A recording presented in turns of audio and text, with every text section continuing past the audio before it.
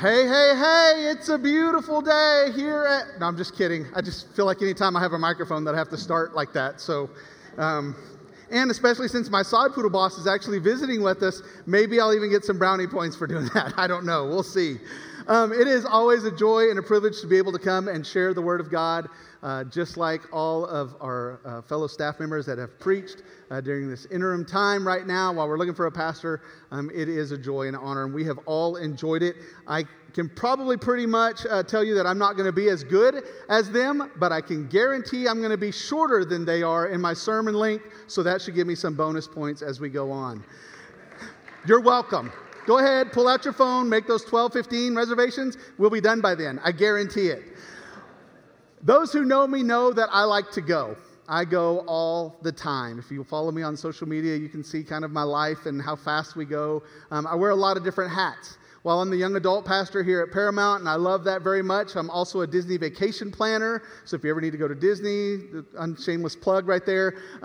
Disney vacation planner, freelance graphic designer, sod poodle MC. I do a lot and I go a lot, and I love it because I don't like to sit at home. If I sit at home for too long, then there's something wrong because it gets me anxious, and I don't like to sit at home for too long. When I go too much, I always get sick for like 3 or 4 days, and I know it's God telling me it's time to slow down. But I go. And just recently here, about 2 weeks ago, Jamie, myself, my daughter Casey, Sierra, some of my sod poodle family, we got to go to Disney. And we love going to Disney, but Natalie had never been. But we went to Disney, and yes, we had a great time. Yes, we walked a lot. Over the course of 5 days at the parks, we put in 77.9 miles total. Yes, it was hot. I think they moved Disney to the sun. We melted a few days. I'm a runner now. Didn't even know it. Ran my first 10K. It was awesome. Okay, I didn't really run it, but I did it. So that counts for something. I have a bib and everything, a medal. It was awesome. But we had a lot of fun going to Disney. But despite the heat, despite all the miles we walked and everything else, the fun was riding the rides, being together. We ate a ton of new foods. Now, if you don't know what Epcot is or anything like that, they have different countries all the way around this body of water, and there's different countries. Different countries right now, they have specialty food from that country all the way around. So you can go around, and if you're a TikTok influencer like Sierra is, or my daughter wants to be, they took pictures and video of every food, and then we judged it. And we ranked it from 1 to 10, 1 being terrible, 10 being the best. So we went all the way around. We tried different food. I'm just telling you right now, the mashed potatoes and gravy from Belgium, can't miss it. So good. That was the surprise of the day, to say the least. But we tried new foods. We tried new rides. We did all these great things, but we enjoyed just being together. Lots of laughter, lots of fun. But even though it was great going to Disney and being at Disney, I'm one of those weirdos that actually like to prep beforehand before a trip. Watching all the YouTube videos, making an itinerary that we're going to follow to the T, packing the clothes, figuring out what I need to buy ahead of time, getting the battery chargers, some new tennis shoes, whatever it was, getting the prep. But I even like the process of going. Waking up at 3:45, whatever time it was, to go to the airport for that 6 o'clock flight. I didn't even mind because I was going somewhere that I enjoyed. I loved going and picking everybody up in the dead of morning when Amarillo is still asleep, getting to the airport and walking into the airport first thing in the morning, and it has that airport smell. You know what I'm talking about. Somewhere between feet and cologne. I don't know. But it's really great. You walk in and you feel the energy because everybody's getting ready to go somewhere and everybody's a little bit excited. You go and you get in line, especially at 5 o'clock in the morning, for some really, really bad coffee. It's amazing. And then you go and you're just so excited. You want to say, I'm going to Disney. But if you do, everybody's going to throw their bad coffee at you. So you just kind of just like, oh, I'm so excited. And you just kind of whisper and everything until you get on the plane. And then there's a plane ride, right? Start taxiing down the runway. And then it starts going faster and faster. You start sinking into your seat a little bit. And then you're lift off. And that feeling of flight. I love to go places. Going somewhere is fun. Going to grandma's house. Going out to eat. Going to a high school football game. Going to Disney, obviously. Going to the mountains. Going to the beach. Going to the movies. Going to sod poodle baseball games. Anything like that. Okay? All fun, all stuff we like to do. But why do we go to all these places? Why do we like to go to eat? Why do we like to go? Because it's something we want. Because it's something we like. It helps us relax. It separates us from everyday life. The problem is, there are also places that we don't like to go, that we have to go. Doctor appointments, hospitals, funerals, the DMV. My wife hates to go to the grocery store. Add that to the list. School. Most of us hate to go to work, except for me. I love to go to work, right, Will? Will, we love going to work. All right, we love to go to work, but we all have places we have to go, whether we want to or not, whether we like it or not. But the reason why we go is to accomplish a purpose. If we go out to eat, it's so we don't have to cook. If we go to a movie, it's because it's something we're interested in, to give us a separation from everyday life. Vacations, beaches, mountains. We go for a purpose, a time of rest, a time of relaxation, all these things. We go to accomplish a purpose. So this morning, we're going to be in 2 Samuel chapter 23. If you have your Bibles, your phone, your app, your iPad, whatever it is you have, take it out, go to 2 Samuel chapter 23. That's where we're going to be this morning. And we're talking about 3 men who decided to go and accomplish a purpose. And we're going to be talking through these through 3 different guys and 3 different points. Walking for God, walking with God, and walking because of God. Walking with God, walking for God, walking because of God. Now, as you're turning to 2 Samuel chapter 23, we're going to be in verse 8, but a little context of what's going on in 2 Samuel chapter 23. We start off with 1 Samuel because 2 Samuel is the second book of 1 Samuel. And what we have is an introduction to Samuel the prophet. And Samuel the prophet goes and anoints King Saul to be the king of Israel because Israel wanted a physical king. So we see the rise and the fall of King Saul. And as we see the fall of King Saul, we see the rise of the next king. And that's going to be David. And we see the story of David and Goliath as he defies the Philistine and he goes out and he kills Goliath. And he starts getting a lot of notoriety and reputation. And as Saul's walk with the Lord starts to wane and his kingdom starts to crumble, we see the rise of David. And in 2 Samuel chapter 5 through 24, we see the highlights of King David's reign. This includes the covenant promise to establish the throne of his kingdom forever. We also see the downside of David, and we see the downfall with Bathsheba. We see the consequences of that with his son. But then we see David's repentance, which confirms his designation as a man after God's own heart. This also shows us that even a king is not above breaking God's law. We see battle after battle with the Philistines. That's the people that Goliath was from. Just because David beat Goliath and they beat the Philistines at that one time didn't mean that was over. The Philistines keep coming back against Israel. And while today's passage is not in chronological order, it does give us an account of some of the warriors that David fought alongside. So you think about the military, we have the Army, the Navy, the Air Force, Marines, the Coast Guard, we have all of our military, but then we have special unit forces. You know, we have like the Army Rangers and the Navy SEALs, those special guys that can do a little bit more special things. And this is what David has, and we're going to talk about 3 of the main ones this morning. We're going to pick it up in 2 Samuel chapter 23, starting in verse 8, going through verse 12. These are the names of David's warriors. Josheb-Beshebeth, the Techmanite, was chief among the officers. He wielded his spear against 800 men that he killed at one time. Awesome. After him, Eleazar, son of Dodo, son of an Aoite, was among the 3 warriors with David when they defied the Philistines. The men of Israel retreated in the place they had gathered for battle, but Eleazar stood his ground and attacked the Philistines until his hand was tired and stuck to his sword. The Lord brought about a great victory that day. Then the troops came back to him, but only to plunder the dead. After him was Shammah, son of Agi, the Harite. The Philistines had assembled in formation where there was a field full of lentils. The troops fled from the Philistines, but Shammah took his stand in the middle of the field, defended it, and struck down the Philistines. So the Lord brought about a great victory. Now, I love this passage. It gives me lots. My creative brain that I have, that I get to live with, just goes a million different directions as I read this passage and the exploits of these 3 mighty men of David's warriors, his army that he had. What I love most is I've read this passage, I've even preached this passage before, but even though the theology and doctrine is still the same, the application changes for us. That's the beauty of the word of the Lord. You can read one passage today and it means something depending on where you are in your spiritual walk with God. And even though the doctrine and theology stays the same, the application to you can be different in wherever you are with your walk with the Lord. And today what I want to talk about, in the past I've talked about the attitude of these three warriors, but today I want to talk about their walk with God and that they decided to go.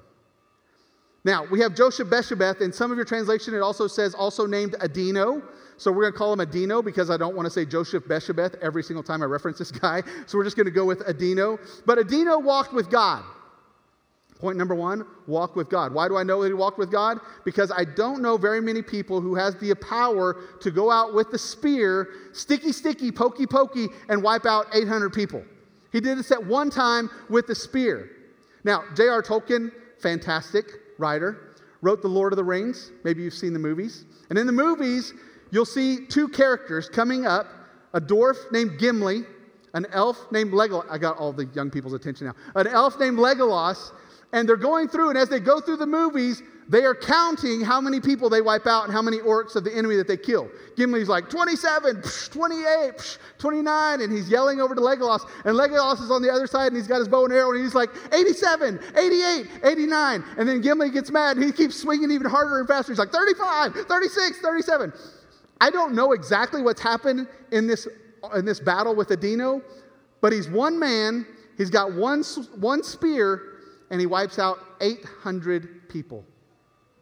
We cannot overcome the enemy when we are always going to be outnumbered unless we are walking with God.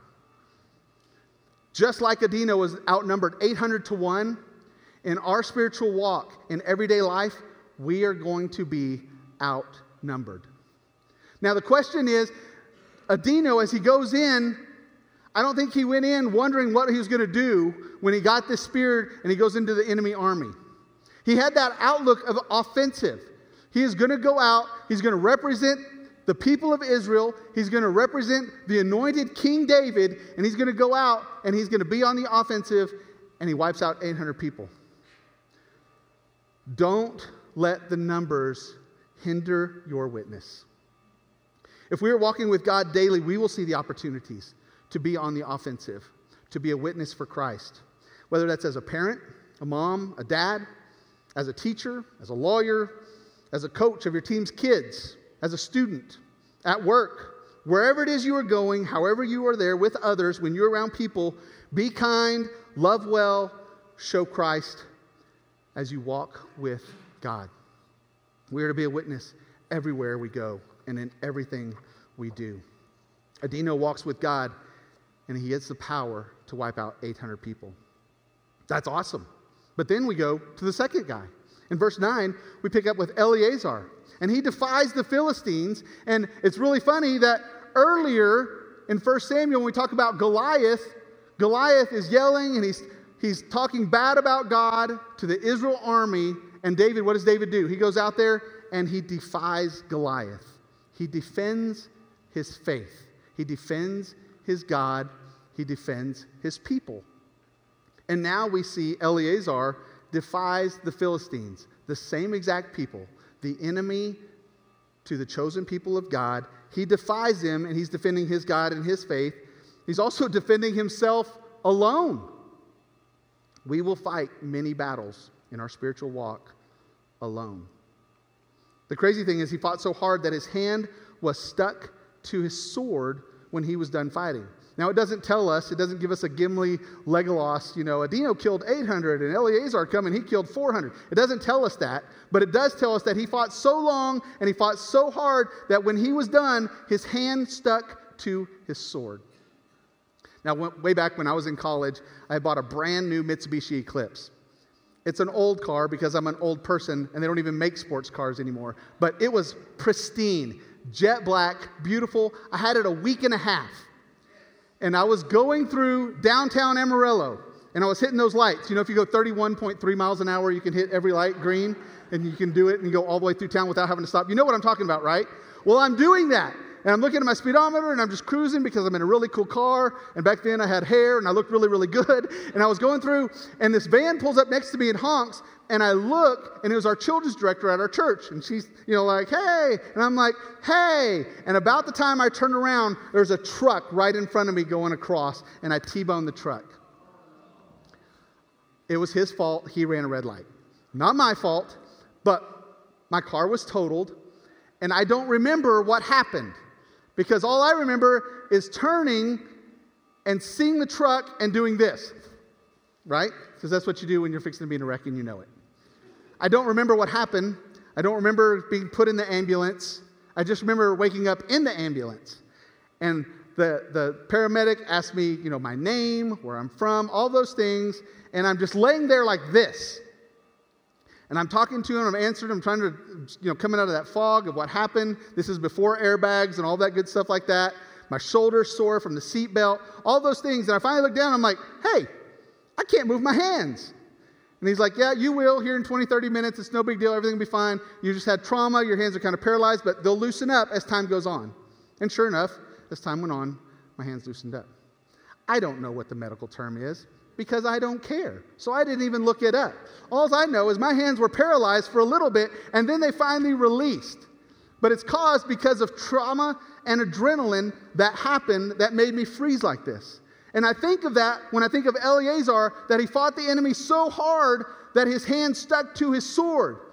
I just imagine at the end of the battle, he's sitting there like this, and his big old sword. I just think of one of those, really cool big swords that's in Lord of the Rings. And he's got it, and he's just standing there like this. And the guys are coming up like, hey, dude, Eleazar, you just wiped out a whole bunch? He's like, yeah, it was pretty awesome. And he's just sitting there with his hand just stuck to his sword. And he's just resting it on the ground. They're like, hey, you can let go of that sword now. There's nobody left. You wiped them all out. He's like, yeah, I can't. Give me 20 or 30 minutes, and then my hand will relax, and I'll be able to let go. I don't know what happened. I don't know what he did, how that went. But it does tell us that there's going to be times when we're going to have to fight alone. And there's this crazy word that is thrown around our Christian walk called integrity. Doing what is right even when you are alone. How are you fighting the enemies when you are alone? Now, we see this as fighting a physical enemy. And Eleazar is fighting this battle, and he's wiping them out, and he's doing all this stuff, and he fights so hard that his hand... And he defied the Philistines, so he's defending Israel. But he's also, while he's defending the people, he's also defending himself because he is fighting alone. If he doesn't wipe everybody out, that means he dies. So he's defending himself. So the question is, how are you defending yourself in times of trials or tribulations? In Hebrews chapter 4, verses 12, it says, "For the word of God is living and effective and sharper than any double-edged sword, penetrating as far as the separation of soul and spirit, joints and marrow. It is able to judge the thoughts and intentions of the heart." The Bible is alive and active. But you cannot expect to win a battle against your enemy if you go in unarmed. This is our sword. The Bible tells us it's our sword. When the enemy attacks with fear, anxiety, anger, bitterness, temptation, you can only be victorious if you are clinging to the word to the point where your hand is stuck to it. You ever think about that? Cling to the word of God. Read the word of God. Defy the enemy to the point to where you cannot let go of the word. That's the only way we're going to be victorious against our enemies. Eleazar was walking, while Adino was walking with God, Eleazar was walking for God. He defied the Philistines. So if you are truly walking for God, you'll be doing it in the good times and the bad times. Then we go to our third one, my favorite. Shammah was walking because of God. So we see Shammah, and he goes to a field of lentils, and he stations himself between the enemy and his people Israel. And the reason why it tells us that it's a field of lentils is it's giving us a picture of what's happening, because lentils are what they make their food out of. So if you're an army and you're fighting a battle, what do you need? Food to feed the masses, right? So the Philistines would come down and they'd wipe out the Israelites around the field of lentils so they could take control of the food supply.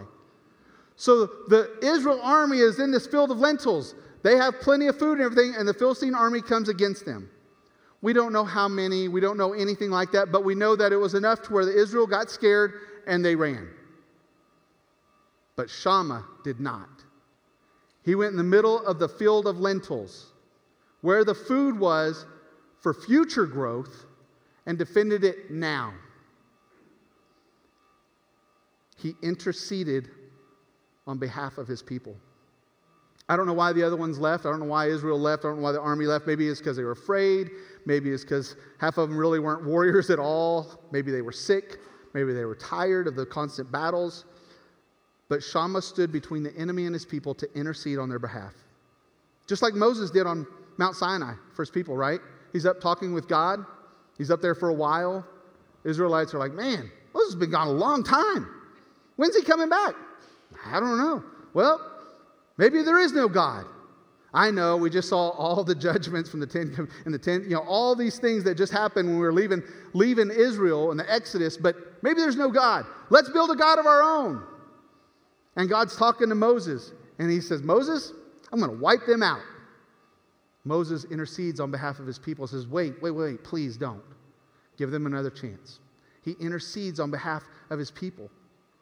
This is what's happening right here. We have Adino being an example of a witness as he walks with God. We have Eleazar who is telling us the need for the word as he walks for God. But Shammah is an example of how we should treat and see others. How often are we interceding on behalf of others that are around us? I can guarantee you that when Shammah stood in the field of lentils and the Philistine army is coming and he's fixing to take them all on by his own again, that everybody behind him didn't go to his church. Everybody behind him didn't believe the same way he did. Some of them probably didn't even do sacrifices, okay? Probably weren't even good Christian people. But it didn't matter. He was being an example, he was being a leader, and he was doing it because of God, and he interceded on their behalf. How are we treating other people? How are we seeing other people? You cannot treat people like garbage and worship God at the same time. Do we do it? I think about interceding and people standing up for people. And this really crazy story always comes to me anytime I talk about interceding. My dad's over here. He's awesome. When I was 6 years old, I remember this whole event like it's a movie in my brain. But we had a playground from our house, maybe a block away, half a block away. And I'm 6 or 7, and I start going over to the playground to play, because I was allowed to. And this group of teenagers, evil people, come out and start pushing me down, calling me names, all the things.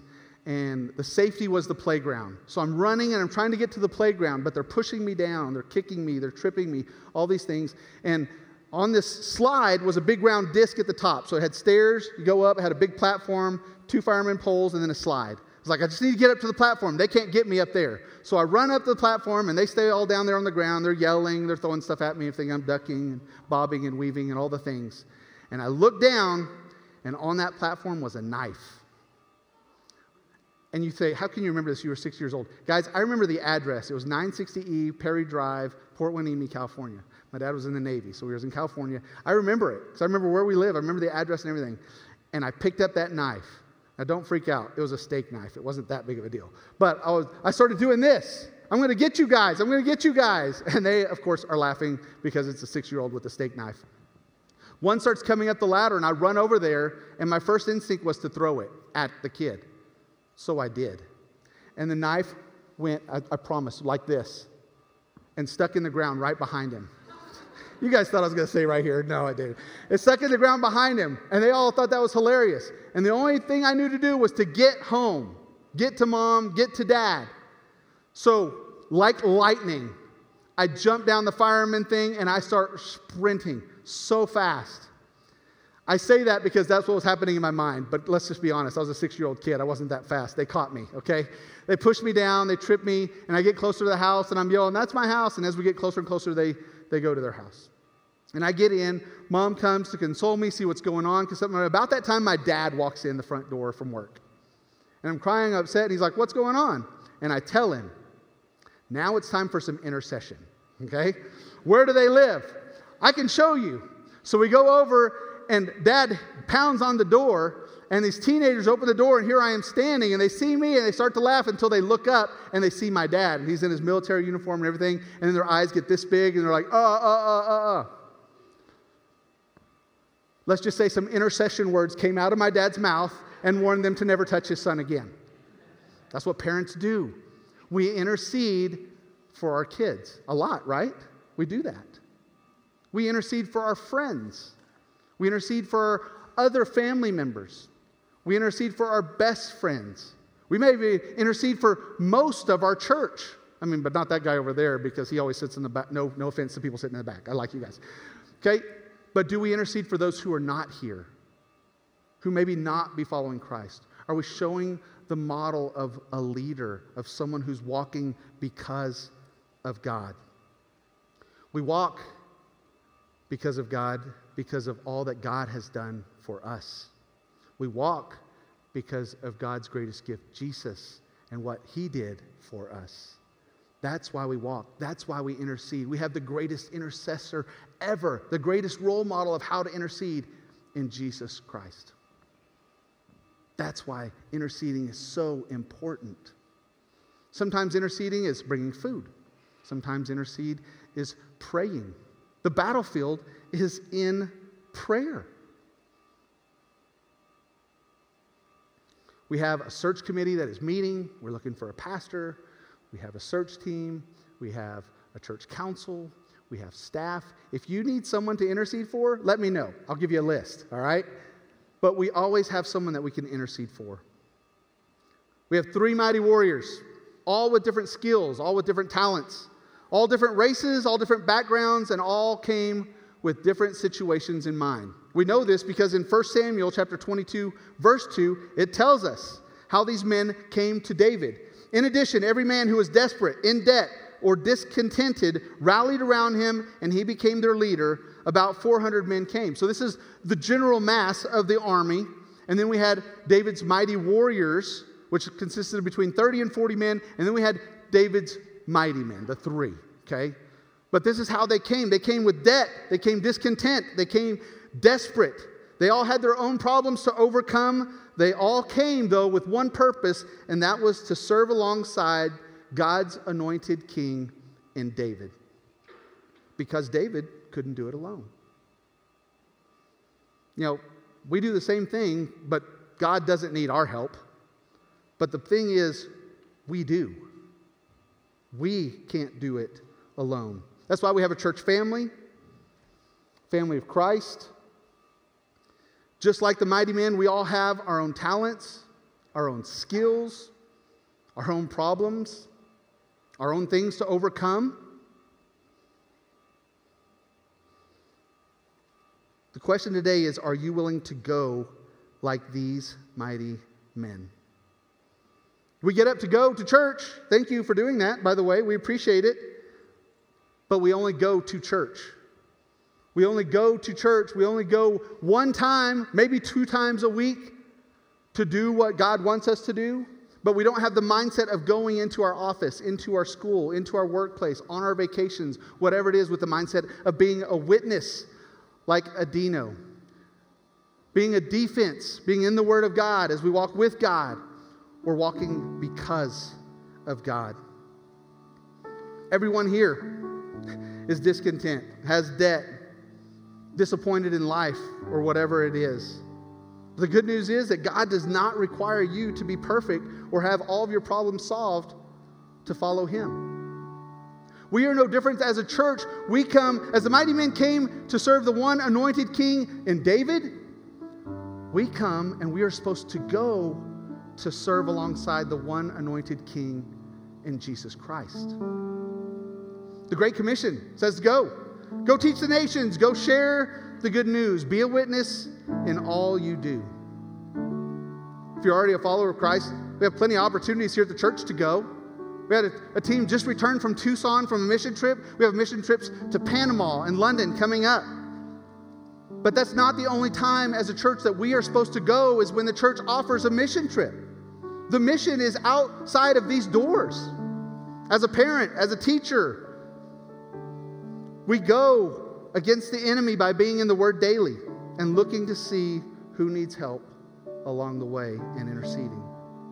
Are you growing in your faith by going? By walking with God, walking for God, walking because of God?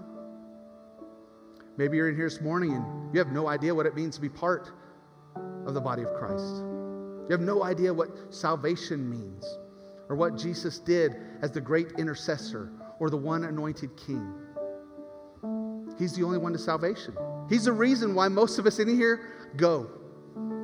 Why we come to church, why we share our talents, why we share our skills, why we do all these things together. Do we fight the enemy? So even though we're alone, we're really not, because we know we have each other. We'd love to talk to you about that. Some members of our church staff, our pastors are going to be right outside these doors in the hall. If you don't know what it means to be part of the body of Christ, or you want to join this body of Christ, we'd love to meet you right outside the hall. Right now, we're going to pray, and then we're going to sing a hymn of invitation, and we're going to go home.